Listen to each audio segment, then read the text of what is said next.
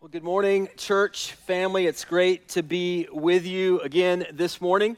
If you happen to be new or visiting, just want to say welcome to you.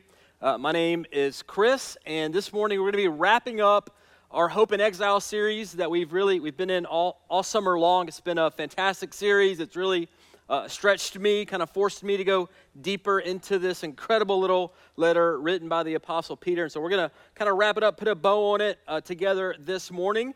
And then next Sunday, we're going to be launching into our fall series called Encounters with Jesus. And so I just want to encourage you as we kind of prepare to launch into fall. I know things are still, kind of weird with all the COVID stuff. But just let me encourage you as we launch into fall, we start this brand new series. Think about somebody that you could invite to that series, whether you invite them to join with you via live stream at 10 a.m., or whether you invite them to come with you in person to our evening service on the lawn. I think it's going to be really good for those who are perhaps still exploring the Christian faith. Maybe they're on the fence, kind of what's this Jesus guy all about? What is Christianity all about? I think this series is going to answer some of those questions. And so, again, just be thinking about if you're part of our faith family, somebody, one person, a neighbor, coworker, classmate, friend, whatever, that you could just invite to be with you in this Encountering Jesus series. Also, just as a way of reminder, worship night coming up 1 week from today. So it'd be next Sunday, 7 p.m. on the lawn, our first worship night of 2020.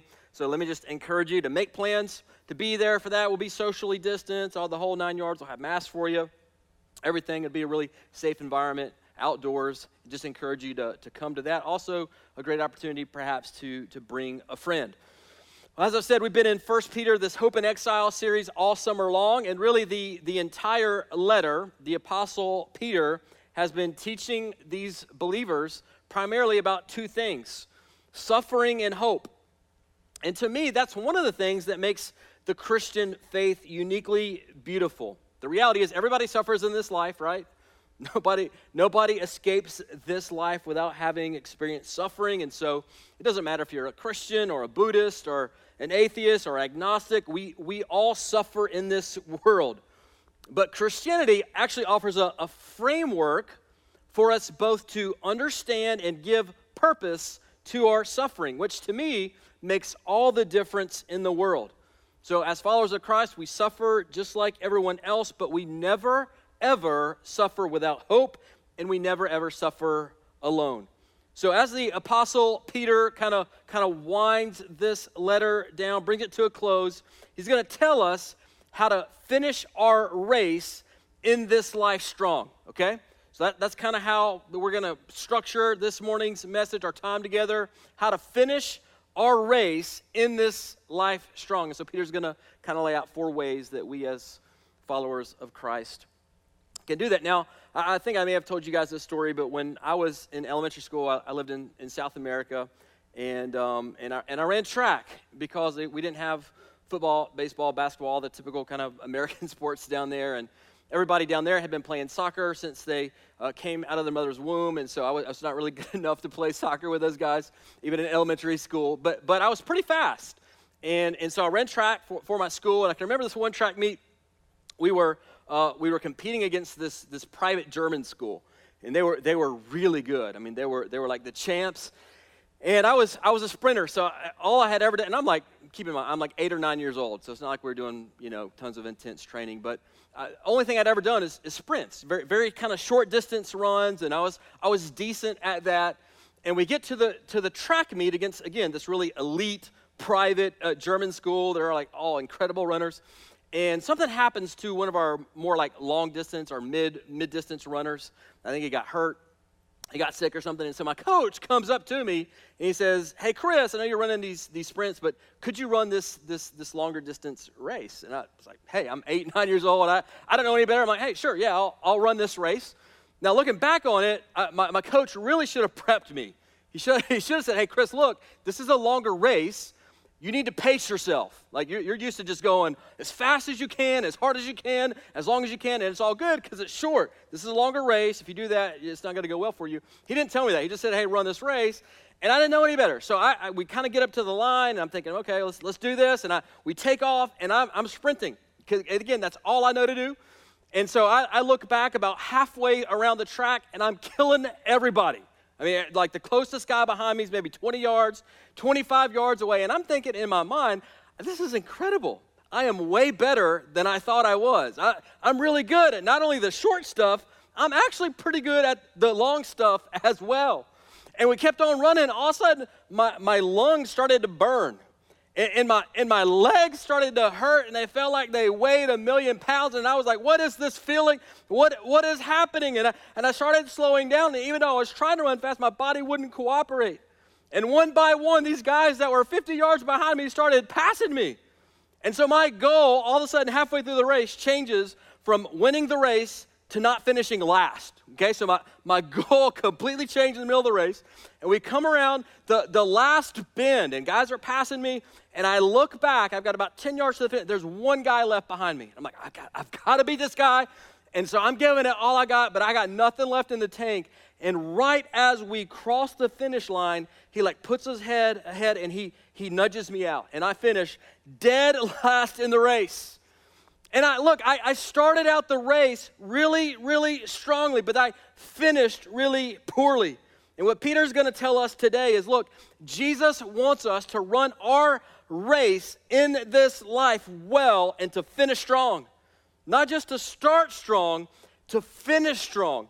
And the sad reality is, and if you've been around long enough, you know what I'm talking about, I have seen far too many Christians who start the Christian race in life well, and you meet them when they're young, man, they're like in high school, they're in college, they're in their early 20s, and man, they are on fire for the Lord. They're excited about Jesus.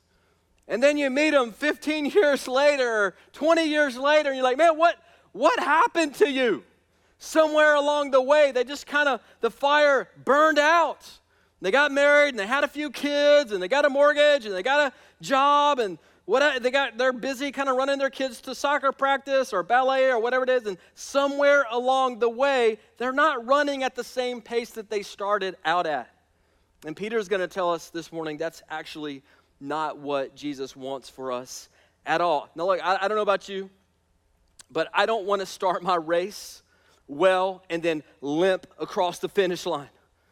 In this life, man, I want to at the end of my life, I want to hit the tape running full speed. That's what I want.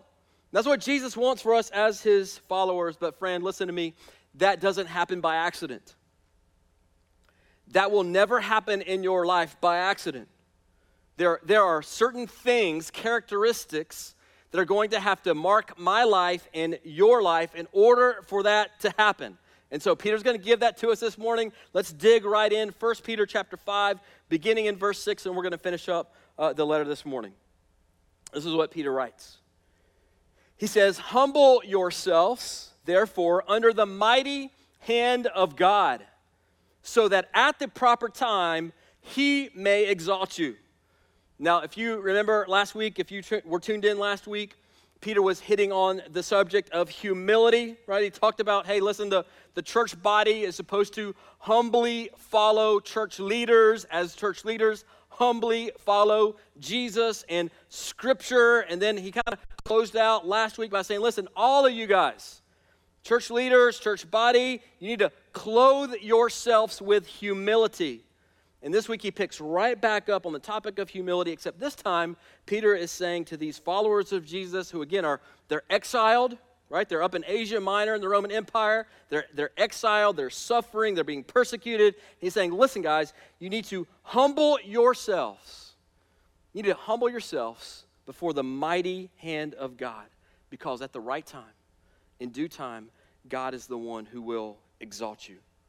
In other words, listen, no matter how bad your suffering may feel right now in the moment, Peter is saying, listen, believer, the day is coming when God will rescue you from your pain, and he will rescue you from your suffering and your circumstances if you will just humble yourselves and entrust your life and the circumstances of your life into his loving and his powerful hands. And so what Peter's going to do again, as I mentioned before, he's going to give us 4 ways that we can run to finish our race strong. And number 1 this morning, he says, believer, press into God when pain seems pointless.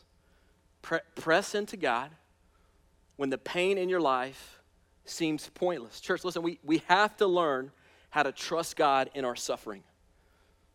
Now, just to be completely transparent, if you're anything like me, when pain enters my life, when suffering enters my life, my first reflex tends to be to try to fix it in my own strength and to fight it, to fix and fight.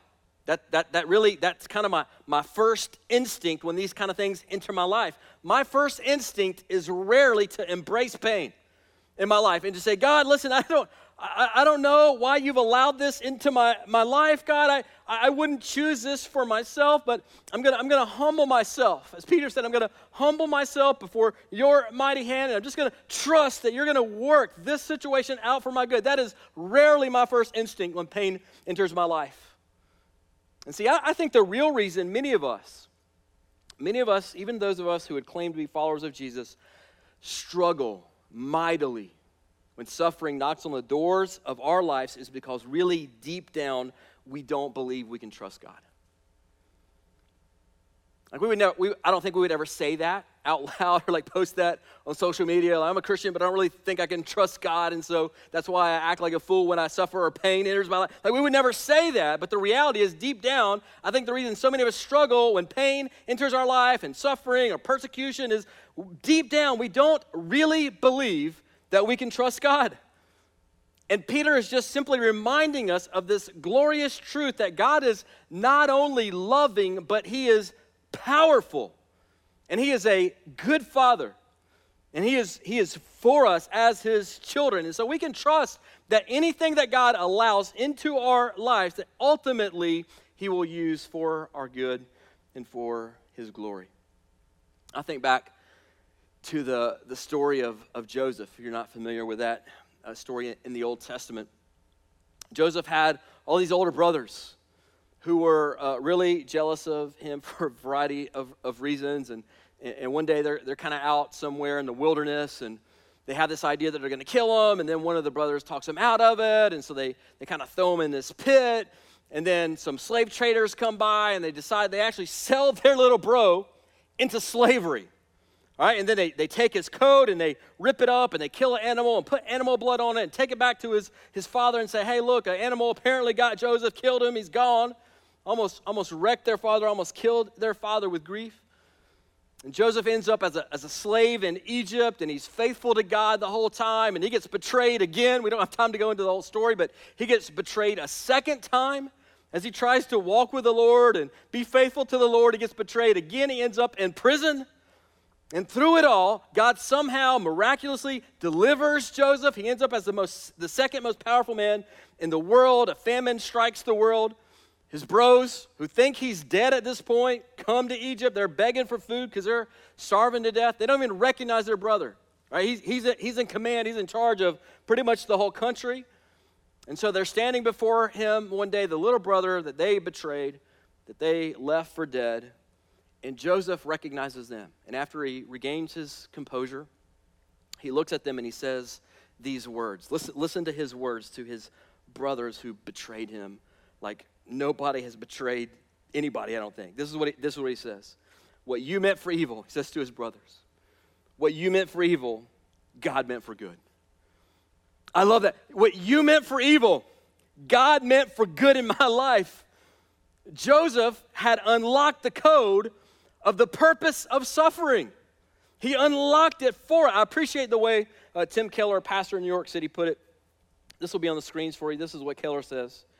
He says, God will only give you what you would have asked for if you knew everything he knows. God will only give you what you would have asked for if you knew everything that he knows. Friends, our scope as human beings, our scope of understanding is so limited, it's so finite, that for us to not trust in God's sovereign goodness in our lives, even over our suffering and pain, is actually, what Peter's saying here, it's actually arrogance. Now, we don't tend to think of it in those terms, but what else but arrogance could cause us to say to the God of this universe, God, you messed up. God, what are you doing? God, I know how to do this better than you. God, why me? God, why not? What else could cause us to question the perfect God of this universe except for arrogance? And that's why Peter says to these believers who are suffering, listen, you gotta humble yourself. You gotta learn to walk in humility as you walk with the Lord. Humble yourselves under the mighty hand of God. He's saying, listen, believers, beloved, brother, sister, suffer well. Walk with God through your pain, and he will exalt you in due time. So again, number one, press into God when the pain seems pointless. Then he moves on to verse 7. He says this, casting all of your anxieties on him. Why? Because he, God, cares for you. Now, how many of you who are tuned in right now would have to say that you're anxious about something in your life? I just imagine that probably almost all of us, if we were being honest, would have to raise our hands to that question and say, yes, absolutely, there's at least one thing, if not multiple things, that are causing anxiety to well up in my mind and in my heart right now. And I don't know what it is for you. Maybe for you it's a health thing right now, especially right now, the situation that we have going on in our world. Maybe for you it's a job thing that you're anxious about. You're kind of unsure about the future. Maybe for you it's a relational thing. Maybe for you if you're single, perhaps you have anxiety, this kind of anxiety. Will I ever find the right person to marry? Maybe if you're married and you don't yet have kids, there's anxiety of like, man, can we have kids? Or if you already have kids, you're anxious about how their life's going to go, right? Maybe for you, you're anxious about the economy right now. Maybe you have anxiety over the virus. Maybe you feel a little bit of anxiety about the upcoming election in November, right? Anxiety is just it just seems like this massive problem in our society. I just did a quick Google search this week when I was studying, and get this, 40 million adults in America. All right, so we're not talking about teenagers, we're not talking about kids. 40 million adults have been diagnosed with an anxiety disorder. And that's only the ones that have actually gone in and been diagnosed. Listen, this is a massive problem in our culture, in our society. Anxiety it's kind of in the air wherever we go. And the interesting thing to me is the word that Peter uses here in the Greek for anxiety. It literally means to be drawn or to be torn in different directions. And isn't that exactly what anxiety does to us? In our hearts, in our minds, right? Our minds start to race.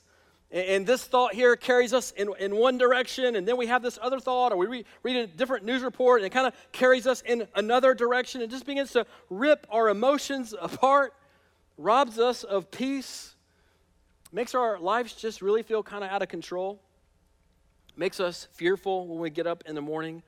And Peter is saying to us in this text right now, believer, that is not for you. That is the child of God. That is not for you. That is not what God wants for you. Instead, what God wants for you when these feelings kind of emerge and come to the surface in your heart and your mind is for you to cast your anxieties on God. Why? Because he's a good dad. Because he's a good dad and he cares for you. He loves you. And this word that Peter uses is that when he says cast your anxiety, it's this picture, as I understand it, of someone taking off like an outer garment, like a cloak or a coat, and actually throwing it onto something else, right? It's not just this idea of like taking it off and setting it close by so you could pick it back up. It's this idea of taking it off and throwing it way over there. And so that's the second way that we run to finish strong in this life. Number two, believer, you've got to hurl, you got to launch your anxieties on the God who cares for you. Cast them, throw them, hurl them, launch them. This is a picture of confidently, boldly launching all of your worries onto the God who gladly receives them. It's like, hey kid, give me those things.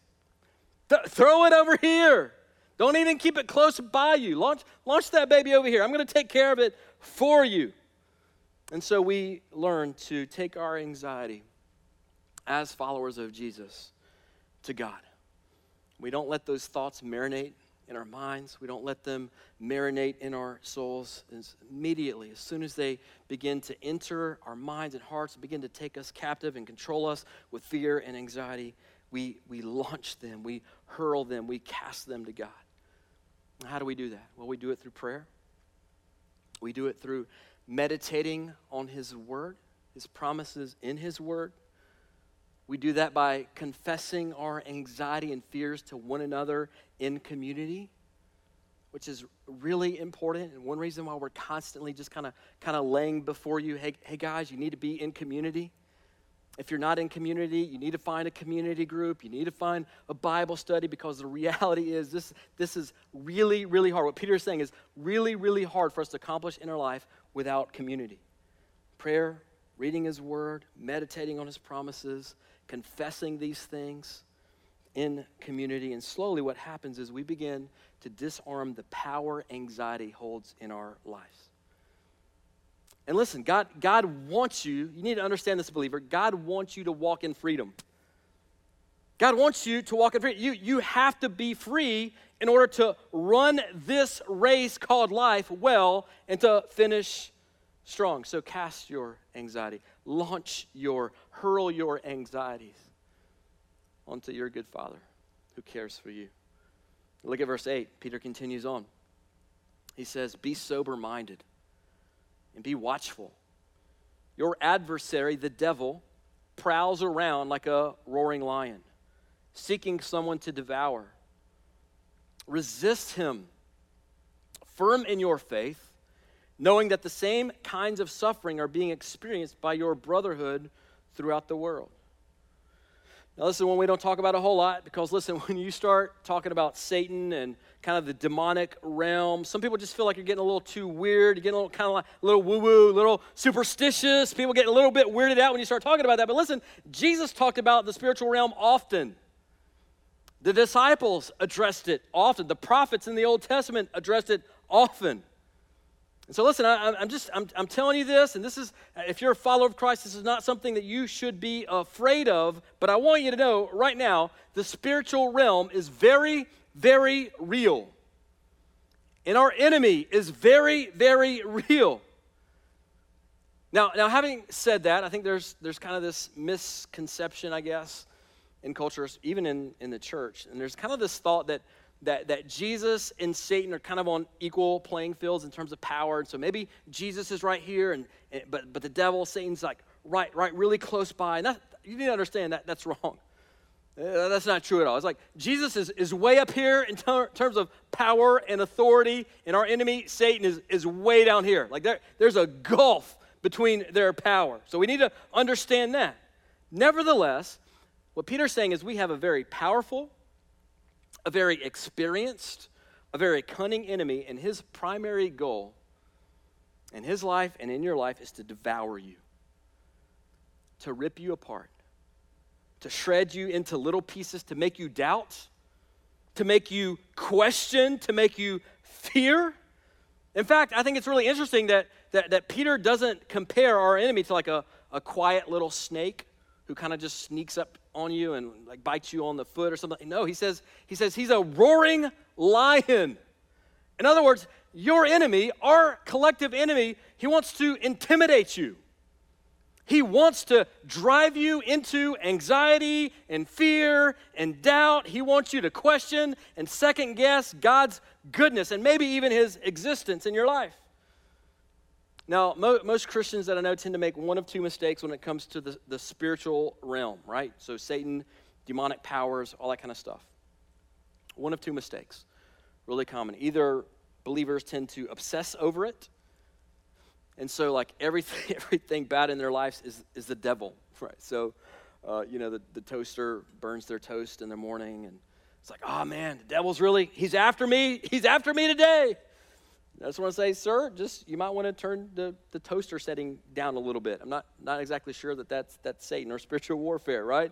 Or they get a speeding ticket. It's like, get behind me, Satan. The demons are working overtime against me today. Not today, devil. And you just kind of want to say, ma'am, you might just want to slow down and drive the speed limit.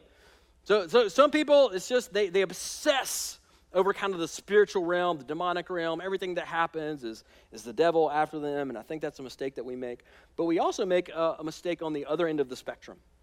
And I'm prone to this mistake, and that is to dismiss the spiritual realm entirely, the spiritual realm around me. And what happens when we do that, and that's easy for us to do as educated Westerners, what happens when we dismiss the spiritual realm that's active all around us, even though we can't see it, is we become blind to the activity of our enemy in our lives. Now listen, both of those things are lethal mistakes, obsessing over it, as well as dismissing it. But I'm convinced, man, especially in matters of division and conflict, more times than not, those type of things have the fingerprints of our enemy all over them, almost always. But see, the reality is for most of us, we're so out of tune with the roaring lion in our life that's actually driving our anxiety and driving our fear and driving division in our relationships that we end up fighting the wrong enemy in our lives. See, and we begin to blame other people in our lives. We begin to hate other people. We begin to blame ourselves. Maybe we begin to experience a little self-hatred, right? And this is like an old football axiom. Like you cannot hit what you cannot see, right? You can't hit what you can't see. So Peter's like, look, beloved, you need to be alert. You need to be alert. You need to stand firm. You need to resist your enemy. You need to fight him. And as you do that, he reminds us, he says, look, remember, you're not alone. You're not alone. You have brothers and sisters all over the world who are with you, who are fighting the same fight that you're fighting against, the same enemy that you're fighting against. And they are walking through suffering just like you are, and they are with you. Now, sometimes we forget that, don't we? We're kind of tucked away in our little American bubble over here, and we forget. We have brothers and sisters in Nigeria, in Iran, in China, in countless other places, and we forget that our brothers and sisters are experiencing suffering today in ways that we can never even really imagine. And Peter is reminding us, believer, you don't ever suffer, walk this life alone. A, we have a Savior who walks with us, but B, we also have millions upon millions of brothers and sisters who we will spend eternity with forever that walk this path of suffering and fighting and resisting with us. Because of that, the third way that Peter gives us to run our race well so that we can finish our race strong. Number 3, Peter says, listen, believer, keep your head on a swivel. Keep your head on a swivel. We have an enemy, a real enemy. You got to be alert. You got to be ready for his activity in your life. Don't be ignorant to it. Have you ever, let me just ask you a question. Have you ever been somewhere, maybe late at night, a place that you just knew was dangerous? Like you're driving middle of the night, I don't know, maybe you get off the wrong exit in a city and you're like, oh man, this is not good. I need to exit this place fast. Cheryl and I, we lived in a country for 2.5 years with active terrorist cells. So Al-Qaeda, a bunch of other terrorist organizations were present there, had strongholds there. And the place that we worked, English Center, we got bomb calls, threats all the time.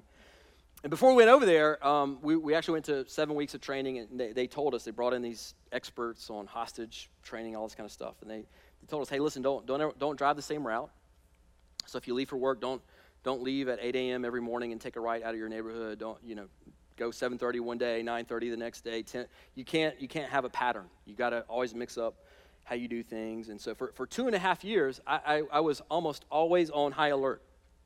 And so I'd go into a restaurant, and I'd look for the back table where I could have my back against the wall so I could see the whole place. I could see who was coming in, who was coming out, right? For 2.5 years, every time I was driving, I was looking in my mirrors, say, hey, is this car following me too long? What's this guy doing? Making sure they're turning off. But whenever I'd walk somewhere, if I heard noises around me, I'd kind of spin around, just make sure I was aware of my surroundings, man. For over 2.5 years, I was really just kind of constantly on high alert, constantly scanning, constantly looking, constantly watching. And Peter's saying, listen, Christian, that really is kind of how you should live your life. Be on high alert. Sniff out the activity of your enemy, which includes, by the way, making you anxious and fearful. And Peter's saying, no. Be alert to the activity of your enemy, Christian. Sniff it out. And then when you recognize that anxiety, when you recognize that fear, cast it on God. It doesn't belong to you. That's his burden to bear. You cast it on your good Father. You resist the enemy. And now we get to what I think is the best part, verse 10. Peter kind of saves the best for last there. Watch what he says. In verse 10 he says, and after you have suffered for a little while, the God of all grace, who has called you into his eternal glory in Christ, will himself restore, confirm, strengthen, and establish you. To him be the dominion forever and ever. Amen. Now again, here's where it gets really good to me. Peter goes, yes, suffering is real. And that's one of the things I love about the Bible. The Bible does not sugarcoat reality. Yes, your suffering is real. Yes, your pain is tangible. But guess what? Peter goes, it's just for a little while. It's only for a little while. In the scope of eternity, whatever pain that you're going through right now, no matter how much it hurts in the moment, it is not going to last forever. As one pastor I heard this week said, our pain in this life is like a thimbleful of pain in a sea of eternal glory. I love that. Our pain, our suffering in this life is like a thimbleful in a sea of eternal glory. So when you read, if you're a history buff, if you read accounts of wars, World War II, World War I, some other wars, prisoners of war who have suffered in unspeakable ways, but have survived their imprisonment. One of the things that almost all of them will say is the thing that carried them through those horrible nights and those days and weeks and months of torture, the one thing that carried them through was hope. Hope that their suffering had an end date. Hope that one day they would be rescued from their suffering. That is almost always what separates prisoners of war who make it and those who don't make it. The ones with hope survive. Let me say that again. The ones with hope are the ones that survive. I want you to listen to what the Apostle Paul says in 2 Corinthians 4. He says this, for this light momentary affliction, he's talking about our suffering, our pain in this life. He calls it a light momentary affliction. He said it's preparing for us, in other words, it has purpose in your life. It is preparing for us an eternal weight of glory beyond all comparison. And so what Peter is doing and what Paul is doing is he's dropping us a lifeline in a sea of pain. He's going, hey, Christian, hey, beloved, hold on. Hold on just a little while longer. Don't give up. Don't walk away from your faith in Jesus. I know it hurts, but this is just for a little while. Your rescue, your deliverance is so close. It's so near. Hold on. What's this rescue look like? Look back at verse 10. Peter says, the God of all grace, who has called you into his eternal glory in Christ, will himself restore, confirm, strengthen, and establish you. To him be the dominion forever and ever. Peter says, the God of all grace. I love that our God is a God of grace, don't you? I love that our God is a God of grace, who has called us, Peter says, to this eternal glory in Christ. Christian, that is our future, not our present pain. That is our future, eternal glory with Jesus forever. And he says, he will himself. I love that. He will himself. I love that language. In other words, God is not sending someone else to rescue us. He's not sending a messenger on his behalf. He's not sending a mediator or an errand boy angel to do his work and rescue us. He says he himself is going to rescue you. He says he will do 4 things. He's going to come when he returns in all of his glory. He's going to restore, he's going to confirm, he's going to strengthen, and he's going to establish you. When Jesus returns, everything you've lost, believer, he's restoring it all. Everything you've lost in this life, everything that you've ever lost, he's restoring it all. Every tear you've cried, he's wiping them all away forever. Every injustice that you've endured, every time you've been wrong, he's making all of those things right in the new heavens and the new earth. And you will be with him in that perfect state forever and ever and ever and ever. And as Peter thinks about this glorious thought, it's almost like he can't help himself. He just kind of burst into praise to God. He's like, man, to him be the glory, to him be the dominion forever and ever, amen. So friend, and this is the last one, to run your race well, to finish your race strong, you must, believer, always remember how your story ends. You got to remember how your story ends. So here's what I found to be true. We are all born with this desire for happily ever after, right? That's why girls, they come out of the womb and they play with princesses and they dress up like a princess, and boys have the swords and they want to be the hero of the story, man. That's why kids love these types of movies where the princess is rescued by the prince and then they ride off into the sunset and they live happily ever after. That's why the best movies, like the blockbusters, like The Wizard of Oz and Star Wars and Nacho Libre, like all the classics, man, they all follow the same theme line.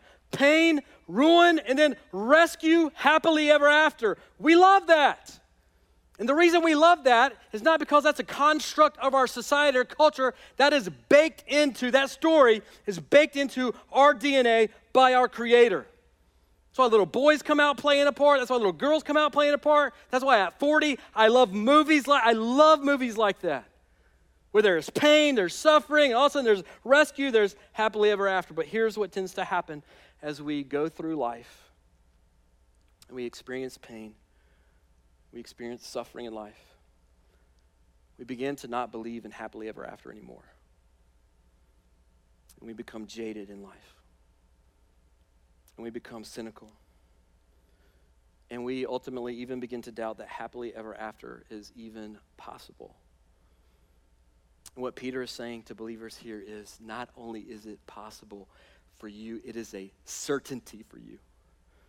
Child of God, follower of Jesus who's walking in suffering, the only thing that awaits you is rescue and happily ever after in the kingdom of Jesus. Like, that is how your story will end. That's a fact. It's a certainty. It's a guarantee. And so I don't know where you are this morning, what you're going through. I don't know if you're walking through a season of physical pain or emotional pain or relational wounds, or I have no idea what's besetting your soul this very moment. But if you're a follower of Jesus, know this: that is not how your story ends. It's never how your story is going to end.